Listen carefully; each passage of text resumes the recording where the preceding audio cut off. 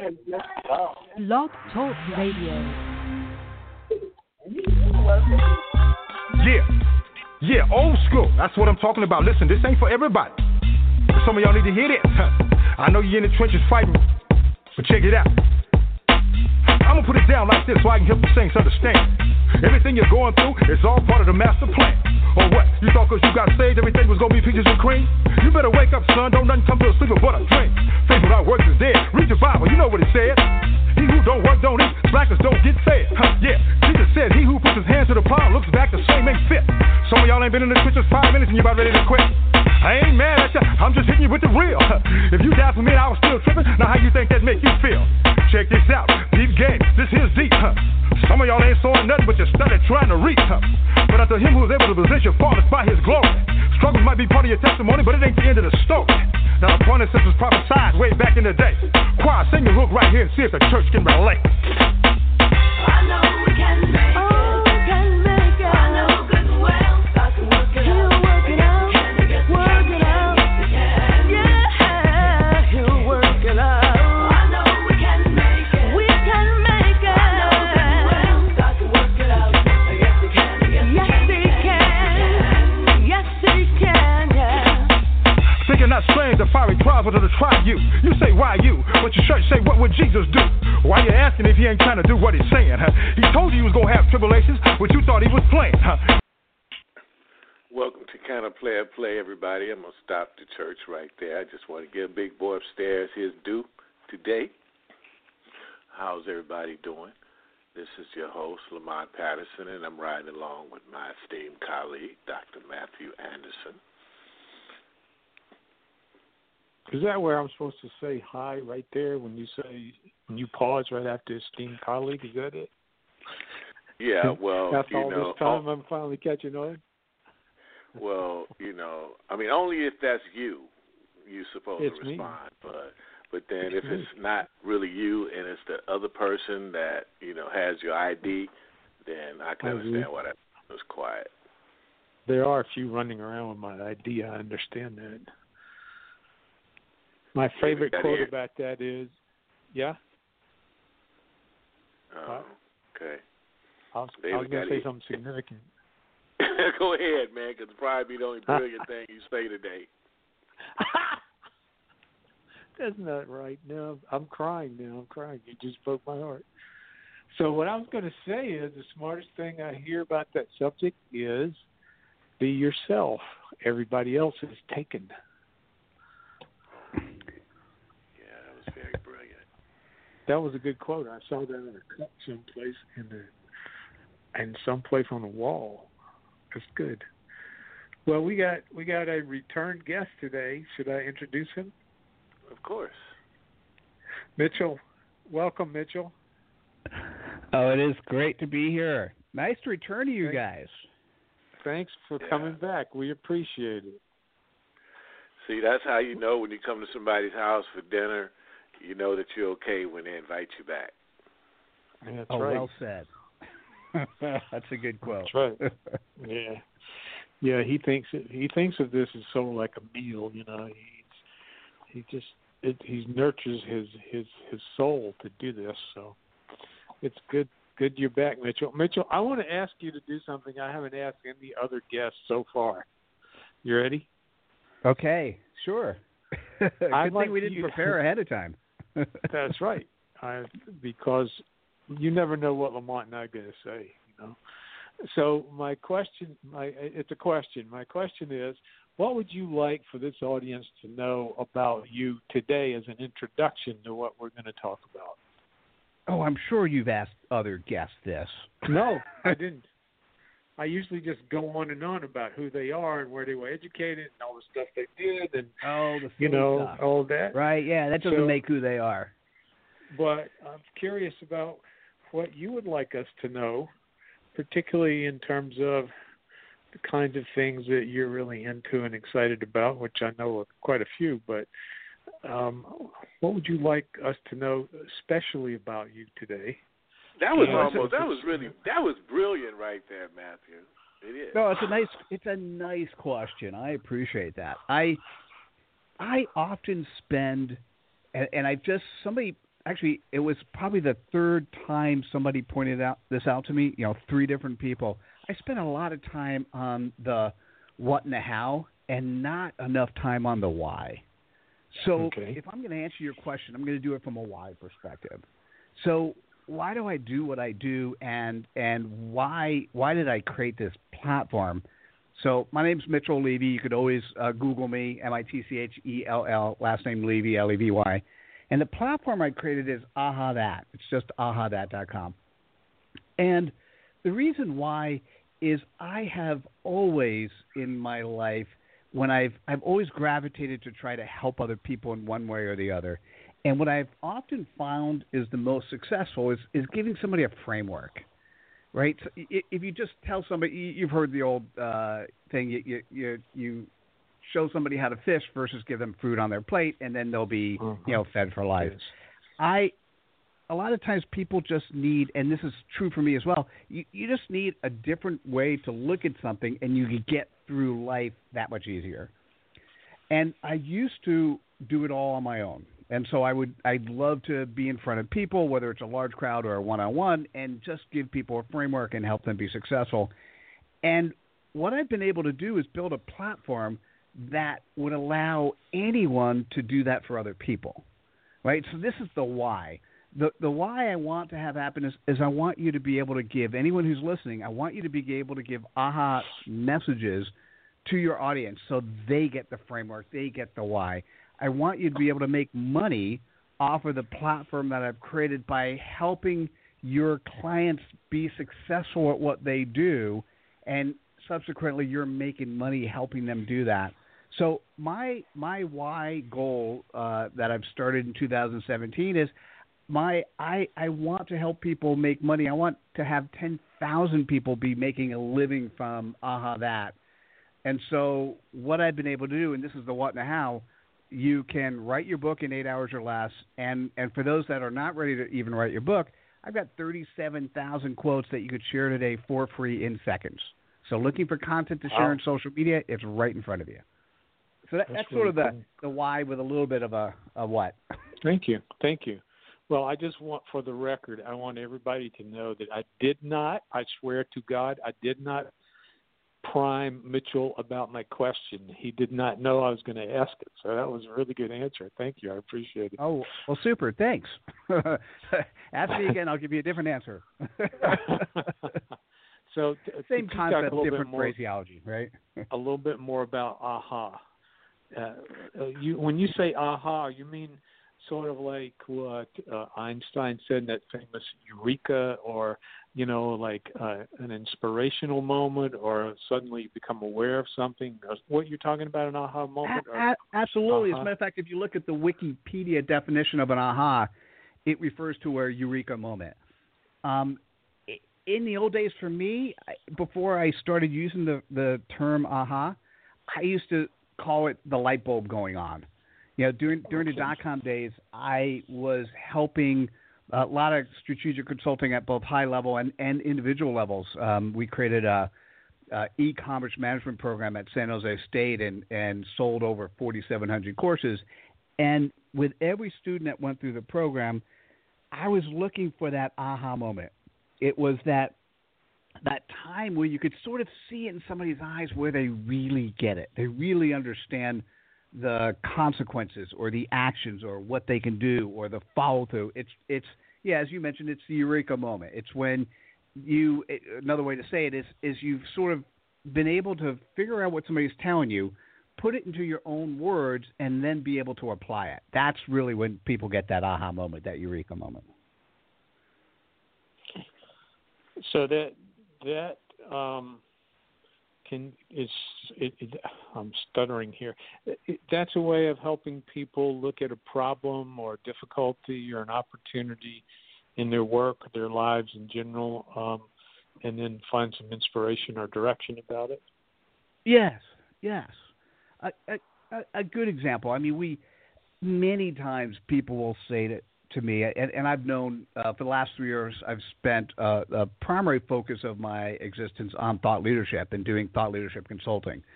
A byproduct of that is the AHAthat platform. If you go to the Think AHA website, so it's thinkaha.com, there's a tab there called Thought Leadership.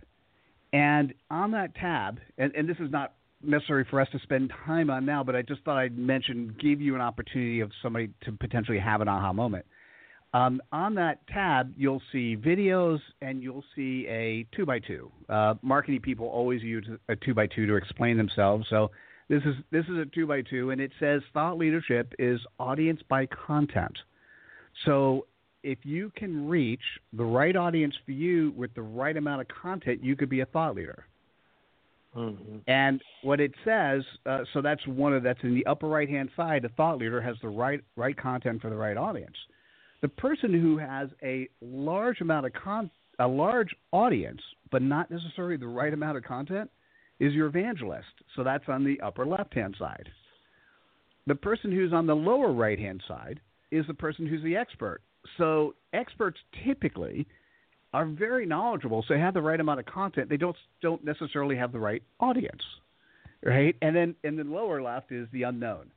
So if you visually heard what I said, or if you go to the 2x2, which is sitting on the thinkaha.com website, all of a sudden you can now put into perspective the difference between a thought leader, expert, and evangelist.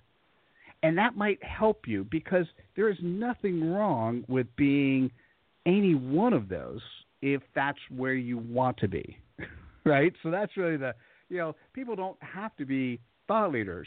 Or more appropriately, and I did use an interesting word, I used the right amount of content for the right audience. To be a thought leader, you don't have to be a worldwide, world-renowned thought leader if that's not your mission.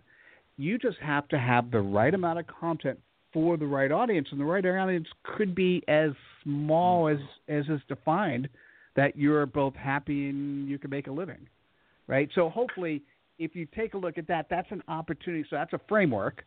So that's a framework I put in place you can look at today, and potentially when you look at it or anyone looks at that, you might get your aha moment.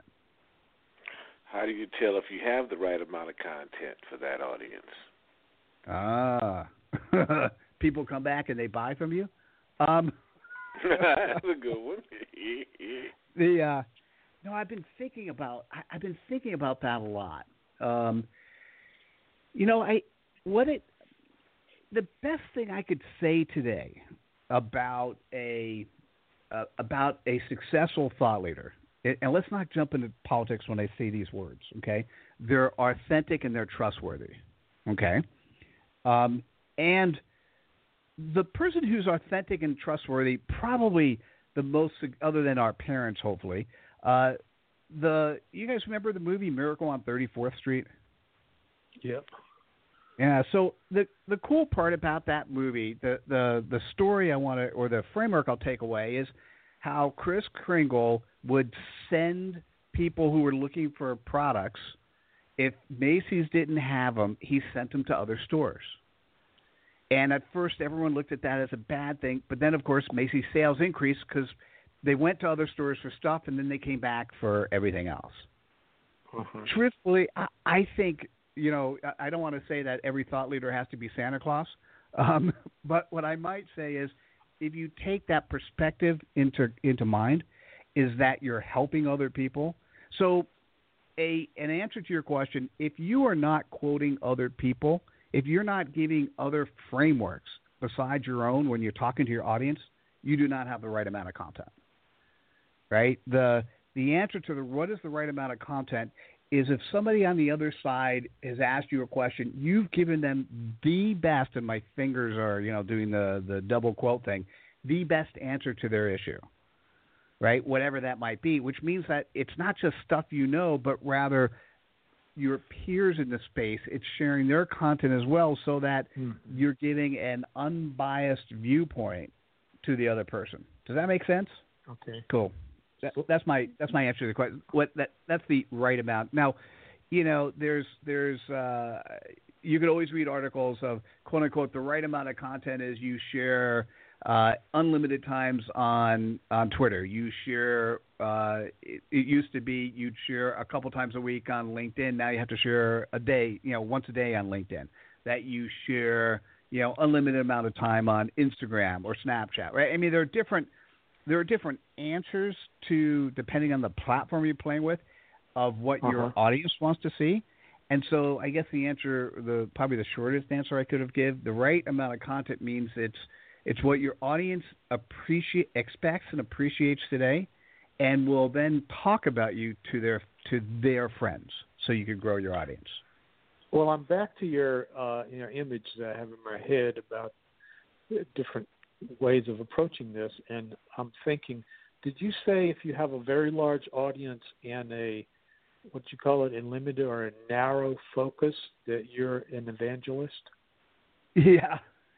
You love it? I honestly, so this is one of those Mitchell Levy soul thing. I've never seen, many times you've seen ideas repurposed over and over again. I've never seen this, and it just fell into place.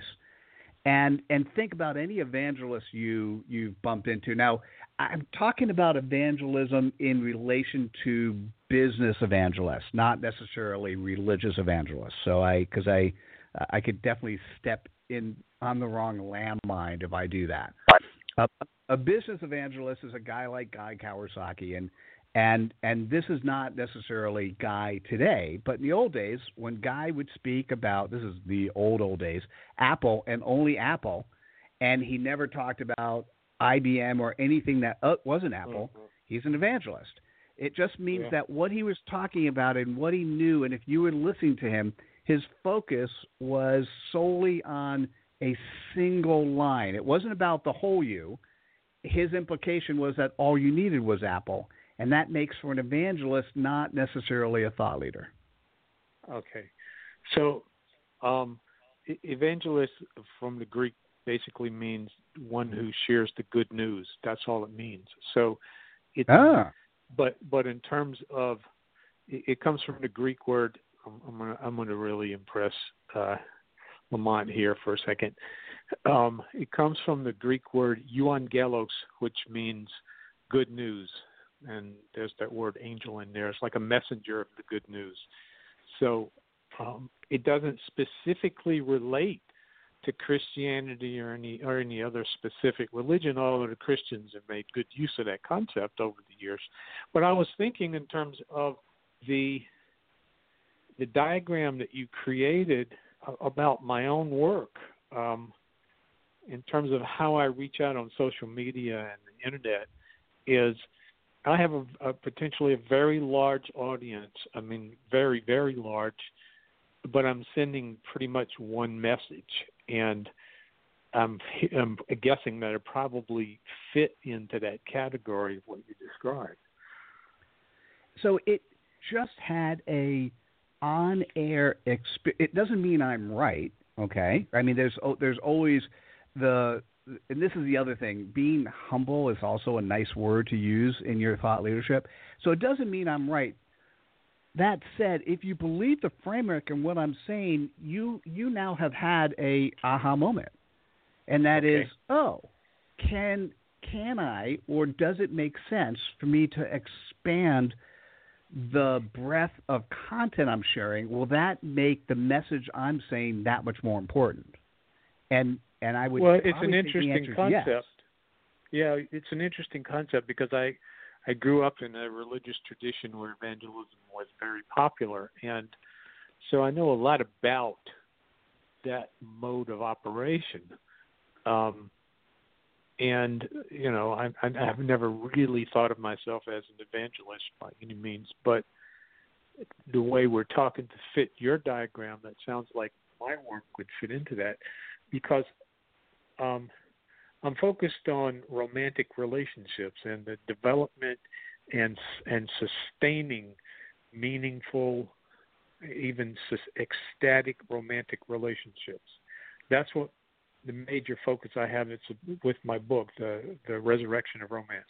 And so I've been putting that message out on the internet and social media. And I would say there's a very large population for that. Not everybody, of course, but I think probably particularly we asked you a question last time you were here. I believe it was the last question we asked, and you said you need to know the avatar of your of the people that you are reaching out to, who are they? And I figured out mine was like mostly women from 30 to about 60, I'm guessing. That's a lot of people. That is a lot of people. That's a nice audience. Yeah. And by the way, what's really interesting about that audience today is in this last week, they are really sparked up and excited about something. Yeah. They all went to Washington. All of them. Yes, they are. And it's a group that is growing, and it's continually growing in its sense of personal power and group power. I guess that's what you're also saying. So I'm just wondering if in reaching that audience, I need to add other resources to. Would you say? Because you were saying, I think at one point you need to do about a 20%, 80% with that. Yeah. So let me. So first of all, let me say stuff, and some of it you may like, and some of it you may not like. Okay. Love the overall concept and focus of what you're covering. It's absolutely spectacular. If I don't know you, and I don't know you yet, so I don't trust you, and you're talking about romance, where do I, if I don't have any context, what am I thinking? Right? I don't trust you because I've had so many porn sites come to me and talk to me about that. Are you a romantic novel that leads in one? Are you an HBO, TVMA model, or are you a CBS PG-13 model? Right? I mean, I don't. It's kind of interesting because I have no context in which to grasp what you're sharing and ultimately what you're selling me.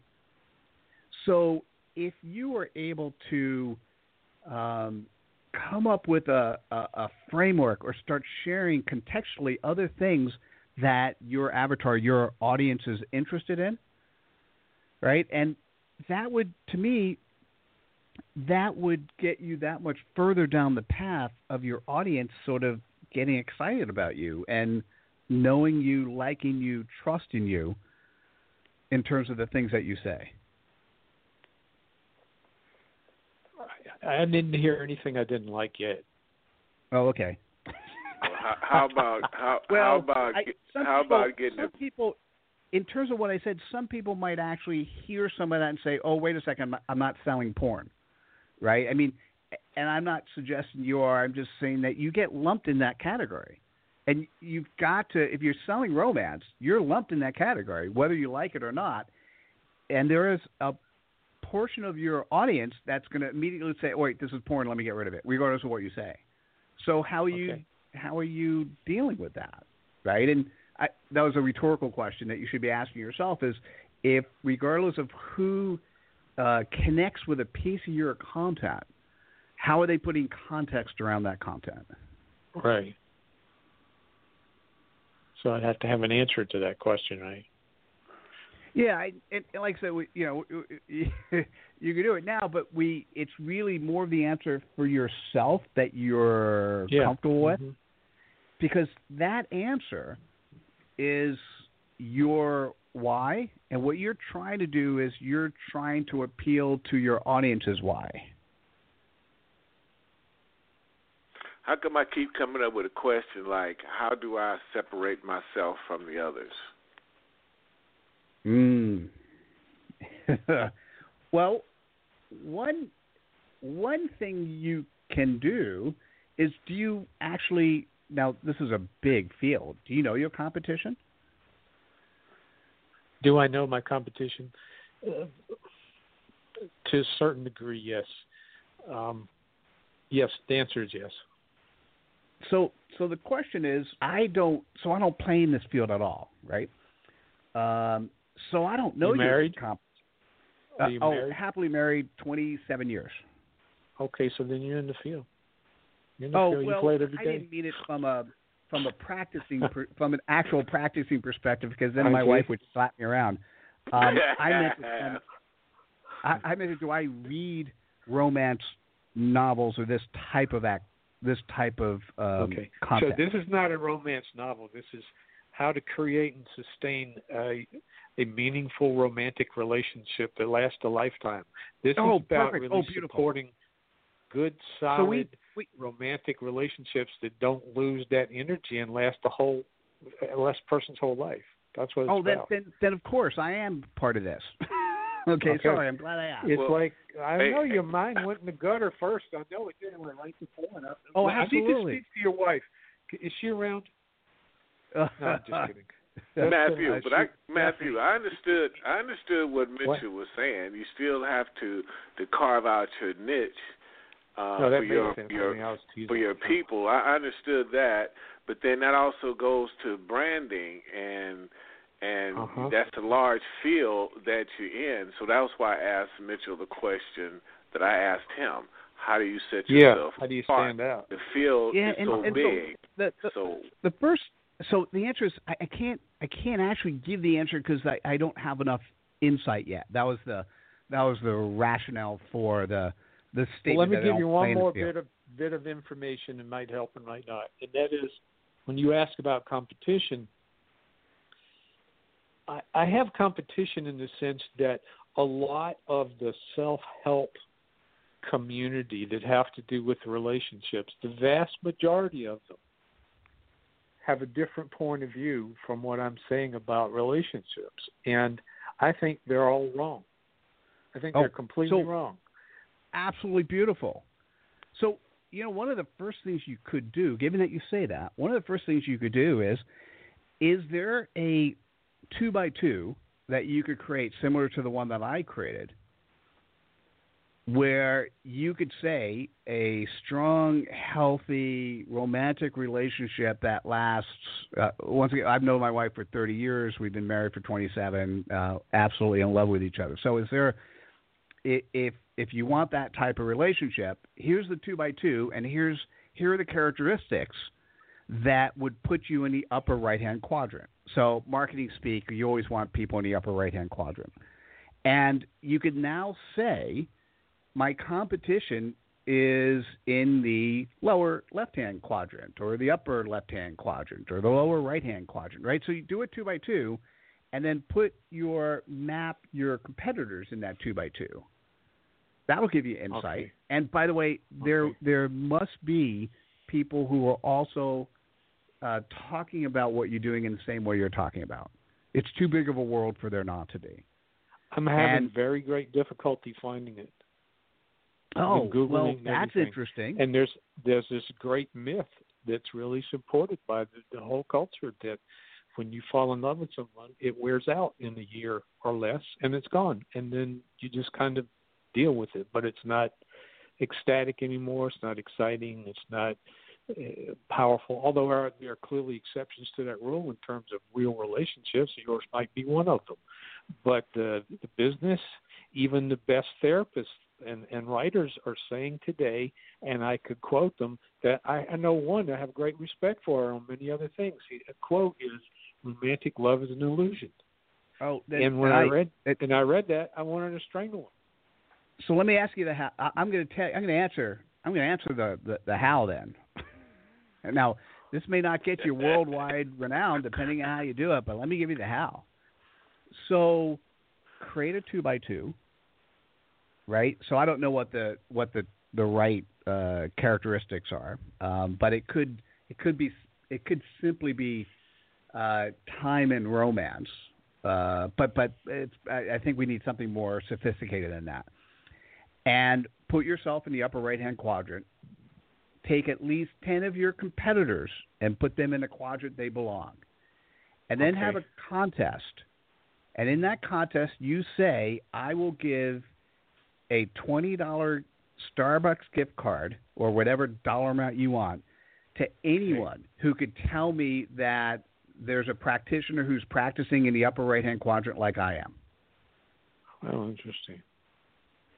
Right? And what you're hoping happens, by the way, you're hoping that you could put more people in there, that you can continue to fill the dots in all the quadrants, and you're hoping that you're not standing alone. Because, by the way, if you're standing alone, typically what happens, it means that nobody's interested in what you're doing. Okay. Or in Silicon Valley, it means that you're unrealistically looking at the world because there's somebody else who's already, when a startup company says, I have no competition, smart money runs away. Right. Right? So there is competition, right? It just may not look like you. And okay. What I want to hear is I want to hear you talk about who looks like you and who doesn't look like you. Okay. All right, that makes sense. Smart money runs away. Oh, just so you know, I try my best to talk in aha moments. Right? Well, that's how you do radio, right? It's actually how you interact with anyone is you try at some time in the conversation for them to go, I'm going to remember that one, right? And if you're speaking on stage, or anyone who's listening, you should be tweeting out some of the stuff that gets said, right? Because that's and by the way, here's the important part. Here's what people often don't do. So this is one of the problems that I've solved with the AHAthat platform, and that is a lot of times. So let's say you listen to this radio and you hear, smart money runs away when the firm says they have no competition, right? That's a great quote. If you just said that yourself and didn't include my Twitter handle, you don't give me attribution for it, people are thinking you're saying it. If you actually so this is an example of 80% of the content should be somebody else's. This is a great example of something that you could share what I said, and the only difference is to include my Twitter handle or my name or my LinkedIn profile at the end of the quote, because then you're giving me attribution for the quote. Guess what? I win because you're quoting me. You win because you're giving good information that your audience wants to receive. So your audience wins because they're getting good content and they're recognizing that you're sharing other people's content. Basically, does that make sense? You're giving something to get something. You're giving something to get something. Yeah. Well, the other thing that you're saying in addition to that, which I completely agree with, is to a certain degree you're increasing your authority by quoting an authority who agrees with you. Yeah.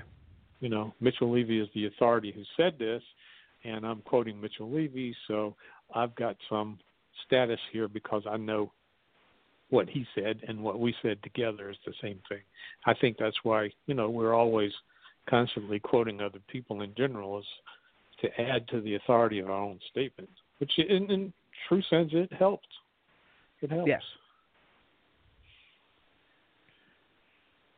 Absolutely. It helps even more when you're humble enough to recognize that, you got a lot of egotistical people in this society as well that don't want to do that for some reason.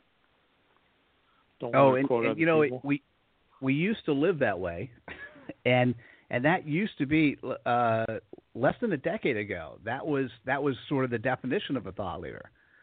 But nowadays, if you're not humble and don't recognize that you didn't invent everything, right? It's what, for me, who do you look for when you want an answer to a question or a problem, right? And you're looking to the person who you perceive has who's not going to be biased necessarily to their 100% their point of view. They're going to try to give you an answer that is in your best way, your best thinking, something that's the most valuable for you personally. Mm-hmm. That's true. That's where I am with my clients. See, that was a brilliant question, Matthew. Which part? I got to remember this. What was the brilliant part? He missed it, Mitchell. I lost the difference. I'm going to go back and listen to this interview 3-4 times and see if I can find that point.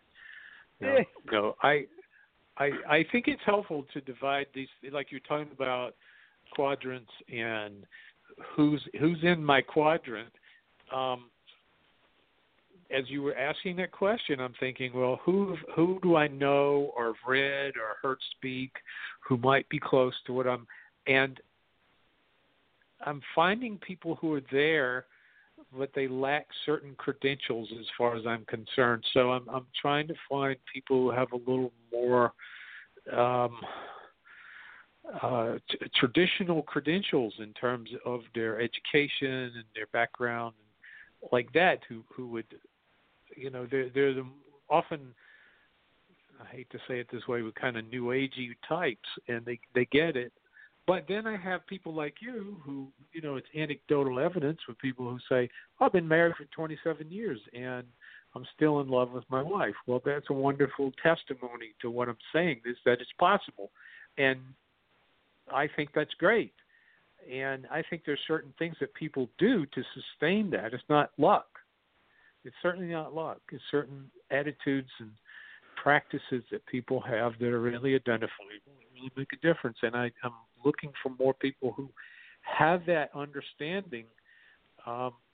Maybe what I need to do is find more of those couples and interview them so that I've got that kind of agreement. Yes, similarities and craziness. But, I have to tell you, you're talking more like an academic. And because you got the PhD yourself, you're assuming that you can't listen to other people who don't have a PhD. And I would just like to encourage you. I'm just wondering who else will listen to them. Well, have you been to YouTube recently? Yeah. Yes. Do you watch the Kardashians? No, I don't. I try not to. No, so I hear what you're saying. I really do hear what you're saying. I do. And I'm not saying it's right. But what I will say is there are people who step into the mantle place as experts in their field that do not have the educational background that you do.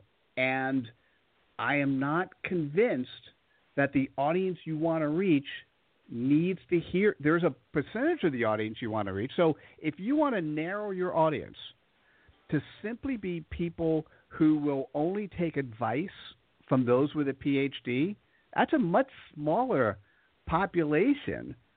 No, than but you're people making a good point, is that I may have identified a bit of a prejudice there in my own mind that I need to get rid of. It might be blocking some. I could have told you that. No, you need an outsider to tell you, otherwise you don't listen. I knew he was going to say that. I just knew it. But I think as you're exploring your avatar, you have to ask yourself, just because you think it's important to have a PhD doesn't mean your audience cares. And yeah, that's right. If your audience doesn't care, then you need to let that go. Otherwise, you're going to be putting a roadblock in your way to success, because if you take away that criteria, now who goes in the upper right-hand quadrant that could potentially be a really nice partner with you? Because that's kind of what you're looking for, right? You're looking for people who know, like, echo the types of things you say, that would love to partner with somebody with your credentials, that's already sitting there with an audience that's huge because they've used some social media platform. They have a large audience, and they'd love to play with you. But you've been a snob and not let them play with you because you've said, hey, no PhD, I don't talk. I got him out of that. He's coming out of that, Mitchell. He's coming out. So of what it, I need is every Sunday afternoon, take a little verbal abuse on the radio. That's what I need. That's what I need. Now he's calling me a snob. I invited this sucker on the. Mitchell called you a snob, but I used to say you were a little conservative, and I guess that was my word for it. But but I understand you're right, Mitchell. He does come from an academic perspective, and sometimes people like to hear it, the tried and true. I've been through all this drama out in the mud to get to where I am today to even talk to you about real stuff. And I would say, as long as you identify your target segments in different ways. You can speak to a certain crowd with those credentials, and they'll respect it. You do need to learn how to speak and interact with people who are not in that world. Right? Just my 2 cents. I have to tell you, I hear you. So I ended up getting an MBA. I never got a PhD, and the AHAthat's probably the most killer thing I've ever done.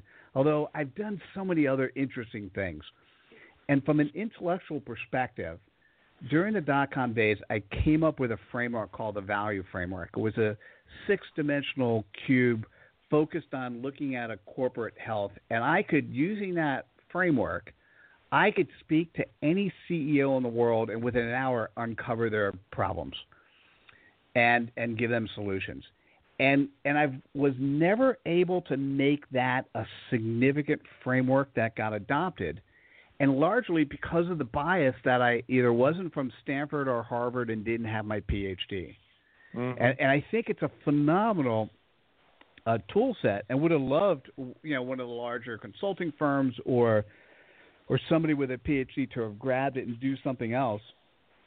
And I could only say that it was the world of which I didn't have the right credentials to actually have that be adopted in the way it should.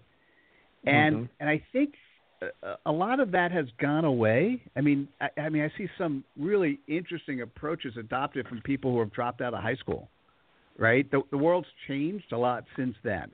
But I understand where that comes from firsthand.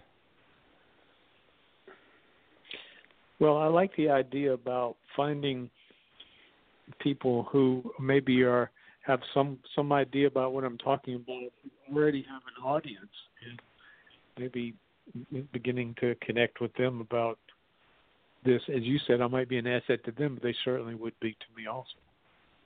Now, I'm going to give you I'll give you another trick since you're on that path. So normally, let me ask you first. In the books that you wrote, how many hours did they take you about? Oh, that's really a hard question to answer, because in actual putting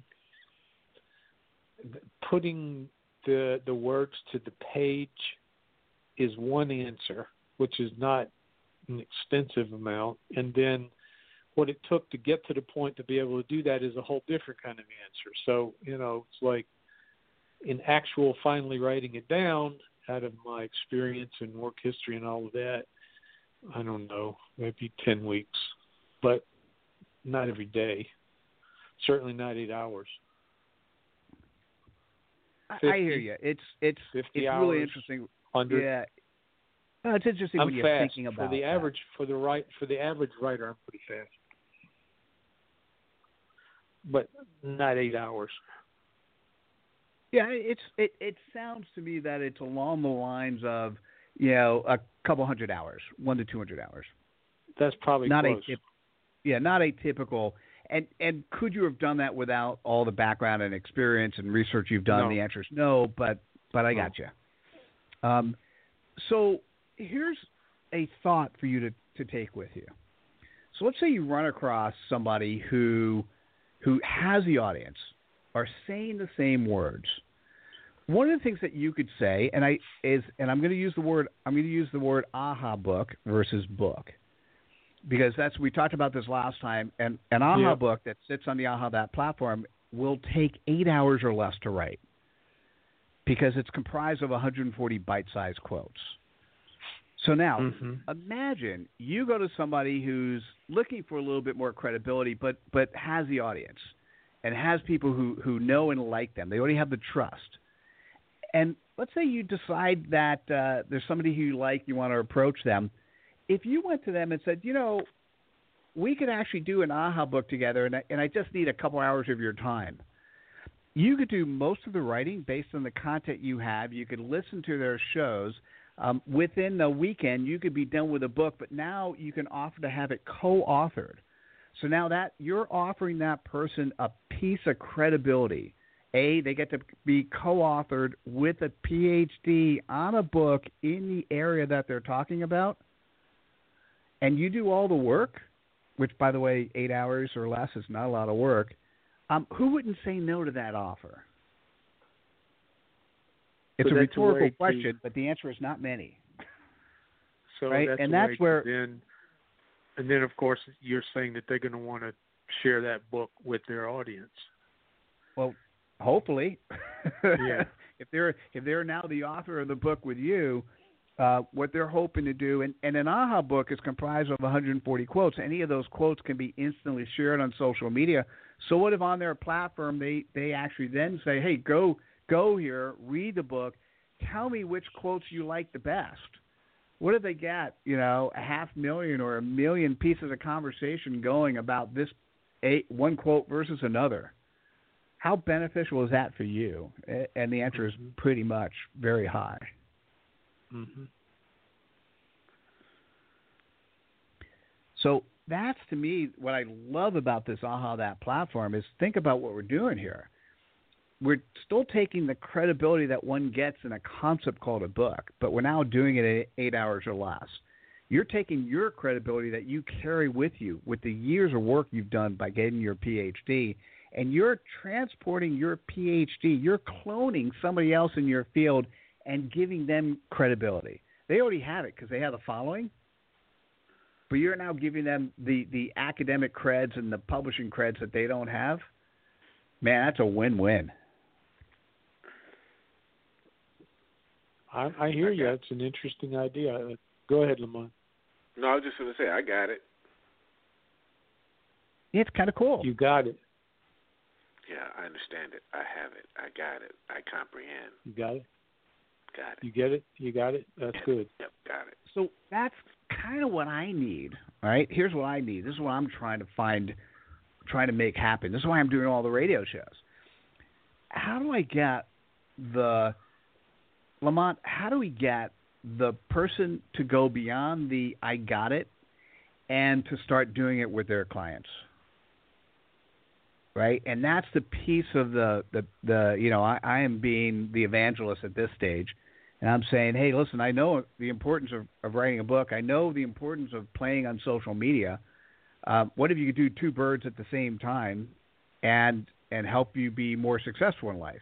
And how do I get more of that to happen without Mitchell Levy being in the room? That's the piece I'm focused on. That's interesting. Because it seems like the people that you help the most are not the people you set out to help for some reason. That's possible. That's insightful. I'll have to think about that. Tell me more. What do you mean by that? I have my own interpretation in terms of listening to you say that, but tell me what you mean. Well, I don't know. Just like the shows that we do, we always go out to help. I mean, that's the bottom line to everything that we do, and that's our platform.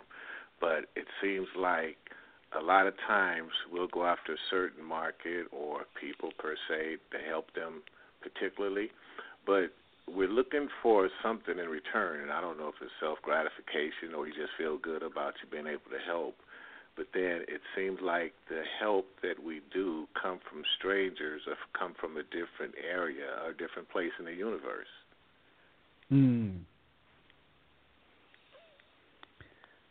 So I don't know. I don't know if that answers your question because just like you said, I don't know that piece of your puzzle that you're looking for. Where are you looking for it to come from, or where are you looking for that piece to come from? That's the right question. I don't know. It's anyone who's listening to these words saying, "Wow, I either can now write my book quickly, or I'm now going to go out and help a dozen people write their books, and this is what I'm going to do with that." That could be them writing their book. That could be part of them writing their book. Right.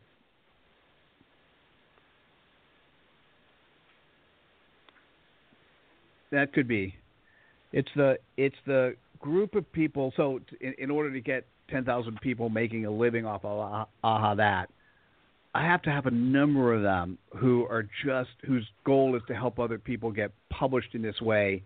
And then the next thing, of course, is once you're published, how do you take it and make a living off of writing your book? So how do you drive more clients? How do you make more money?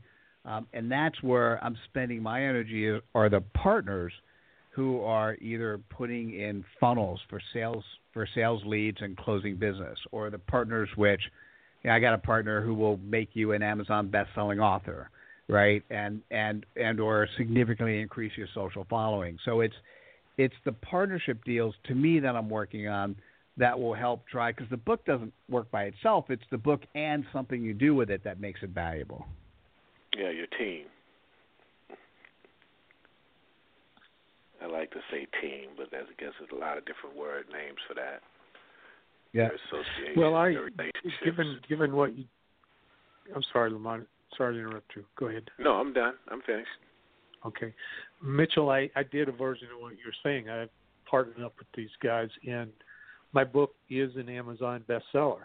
And then after that happened, I did a lot of radio interviews, but I haven't figured out how to quite go the next step with it. And you give me some good ideas today. I think I'm going to think seriously about them. I always think that when a person gets to be kind of stuck in the flow of something, that the answer usually has to do with something in their own mind. Maybe they're outside the box of the way they usually think. So you said some useful things to me tonight, and I appreciate it. Oh, beautiful. Oh, my pleasure. It goes back to the statement that you referenced when I mentioned before, and that's, I've given you a couple opportunities for you to change the framework in which you're processing information. Mm-hmm. And some people are ready to change their framework, and some people aren't. But if you're ready, only good things can happen. Well, it was. I started out in 2000 with a book that was published by a New York publisher, and then I self-published a couple, and that was really hard for me to do that because I grew up in the years ago with this idea that what they call vanity press, and it's really not that anymore. It's not that. It's just self-publish and then do what you're talking about is a whole new way of getting information out in a way that really wasn't available to people 30 years ago. So I've had to have a shift about that in order to do this. There's a part of me that would have preferred to have a New York publisher, but, in this recent book I was talking about, romance, and I think that would have been a mistake in terms of ultimately where I want to go with it. I think it would have been really and truly limiting, both in terms of popularity of the book, but also financially. Gotcha. And it sounds like your idea about AHA Books is more in the way I was thinking about it now, so it's another way to get your information out to the world without putting too many middle people in there. No, well, yes, and right. So here's the and. If you could snap your fingers and create a book, then what do you create a book on? Well, you create. Remember, this is not a couple hundred hours with 1,000 hours worth of PhD research. This is 8 hours or less. So you create your book on you identify a target audience, and you create a book that solves the answer of that audience, right? And then you can slightly tailor that book and create another one, or you can go after co-authors and do stuff with them, right? In essence, sort of the model that I'd like to have people shift is sort of, if you could snap your fingers and create a book, now what do you do your book on? And so you're now looking at the end product of what you're doing with your book as being more important than the actual book itself. Mm-hmm. Yeah, I understand. And that changes everything. One big question, since we're almost another big question at the end. So once an AHA book is completed,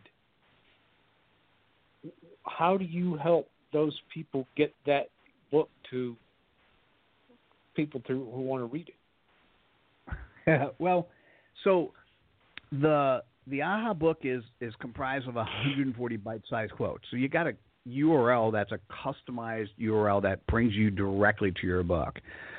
So we share it. Although I've got 50,000 followers, but I don't really talk about romance. So it wouldn't make sense for me to share it to those followers directly. Although most likely the way I would do it is I might want to pull out the sort of the thought leadership components of the book and potentially on my LinkedIn post or do a post somewhere where we talk about 5 of the ahas from your book. So if you look at my LinkedIn, I do that a lot. We grab 5 ahas from the book and share it. But I think the real answer to the question is kind of how do you do it? Because the old world used to be is we'd have a publisher we'd get, and then the publisher would market for us. Yeah. And the only person who cares most about marketing for you is you. And so the real benefit is how do you take these words, which are now in social media shareable format, and how do you get the world to want to share them? And so we talked before about you partnering with somebody who has a large following. That's one way to do it. Okay, well, that's one way it really helps. Yeah, that's a great way. Another way is... If I could get Tony Robbins to co-author with me, that'd be fine, right? That would be amazing. But when you get to that level, he gets those sort of offers all the time. So the question is, what are you going to offer him, right? Oh, what an idea. Yeah, it's an interesting one. I'll tell him that I'm friends with Mitchell Levy. If that works for you, you go right ahead and use it. Well, Mitchell, I'd like to say one thing. You've effectively left the ladder down for other entrepreneurs. You've put out enough information, and I think your platform will have a snowball effect. And I think the right people that you're trying to reach, you're going to reach because you're doing all the right things from what I can see. Well, thank you, Lamar. The old folks used to say you can lead a horse to water, but you can't make them drink. So the one that's going to get your message is going to get it, and the other ones are going to be asleep. They're going to stay asleep. So that's my 2 cents on it. Well, I appreciate it. I'm working hard to lead people to water and then figure out how they're going to drink. and many people are. I mean, we've had lots of successes, but that's the getting to 10,000 is different than getting to a couple hundred. So. Right. Well, real quickly, Mitchell, tell the people how they can reach you. All right. So, probably the easiest, once again, you could Google my name, which is Mitchell Levy, Mitchell, last name Levy, Levy, and connect me on LinkedIn, Facebook. Let me know why we're connecting, Twitter, Instagram. Obviously, feel free to connect. Or go to AHAthat.com. Specifically, if you went to AHAthat.com/author, and AHAthat is AHAthat, so it's just like it sounds. If you go to /author, that's where we have videos on why AHAthat, how to write your book, customer testimonials, and we list there the 8-step process. It really is an 8-step process that'll take you 8 hours or less to write. And when you submit it, if you say that you heard me on this show, what will happen is my team will make sure I see your submission and to give you feedback directly. And I'm happy to do that for your audience. Well, thank you so very much, and we certainly appreciate it. And wonderful. I'm going to let you know what Matthew's alias is, so you can look out for that name. Gotcha. It's in my email address. Yeah, thank you so much, Mitchell, for joining us. Hey, Mitchell, thank you for coming back. It was a joy to have you. With a lot of great information. I hope you have a wonderful week. Oh, thank you. Same to you guys. Thanks for having me. I enjoyed it as well. Thank you. And for our good luck with listeners that joined us late, the show will be available in the next few minutes, and you can catch the show from the beginning, from wherever you get your podcast from, iTunes, and I don't know, there's 1,000 other places you can get the show from, worldmovement.com. But come back next week, same time, to talk to Matthew and myself. We'd be glad to hear from you and looking forward to seeing you. Have a blessed week, and be safe. Bye, everybody.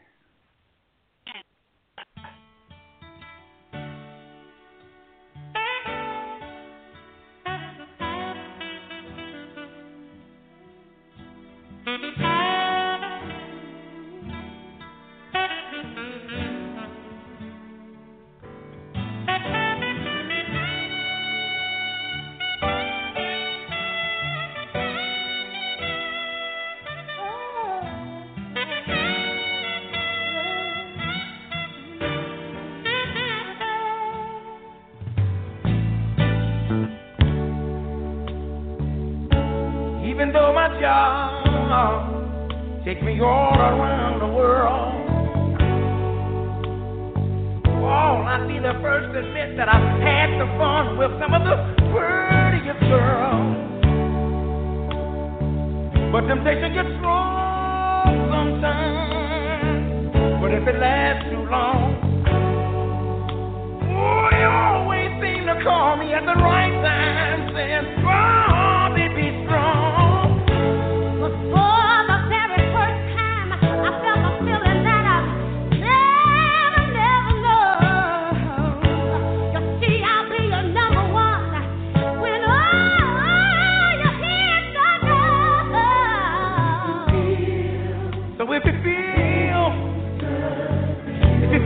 that's the cure,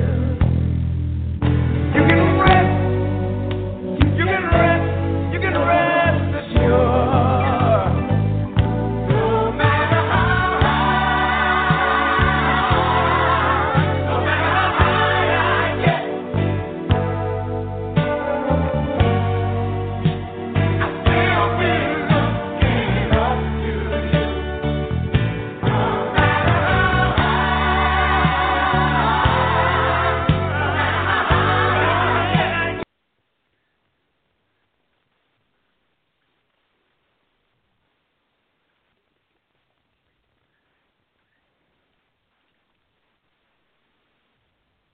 With the Lucky Land Slots, you can get lucky just about anywhere. This is your captain speaking. We've got clear runway and the weather's fine, but we're just going to circle up here a while and get lucky. No, nothing like that. It's just these cash prizes add up quick. So I suggest you sit back, keep your tray table upright, and start getting lucky. Play for free at LuckyLandSlots.com. Are you feeling lucky? No purchase necessary. Void where prohibited by law. 18+ terms and conditions apply. See website for details.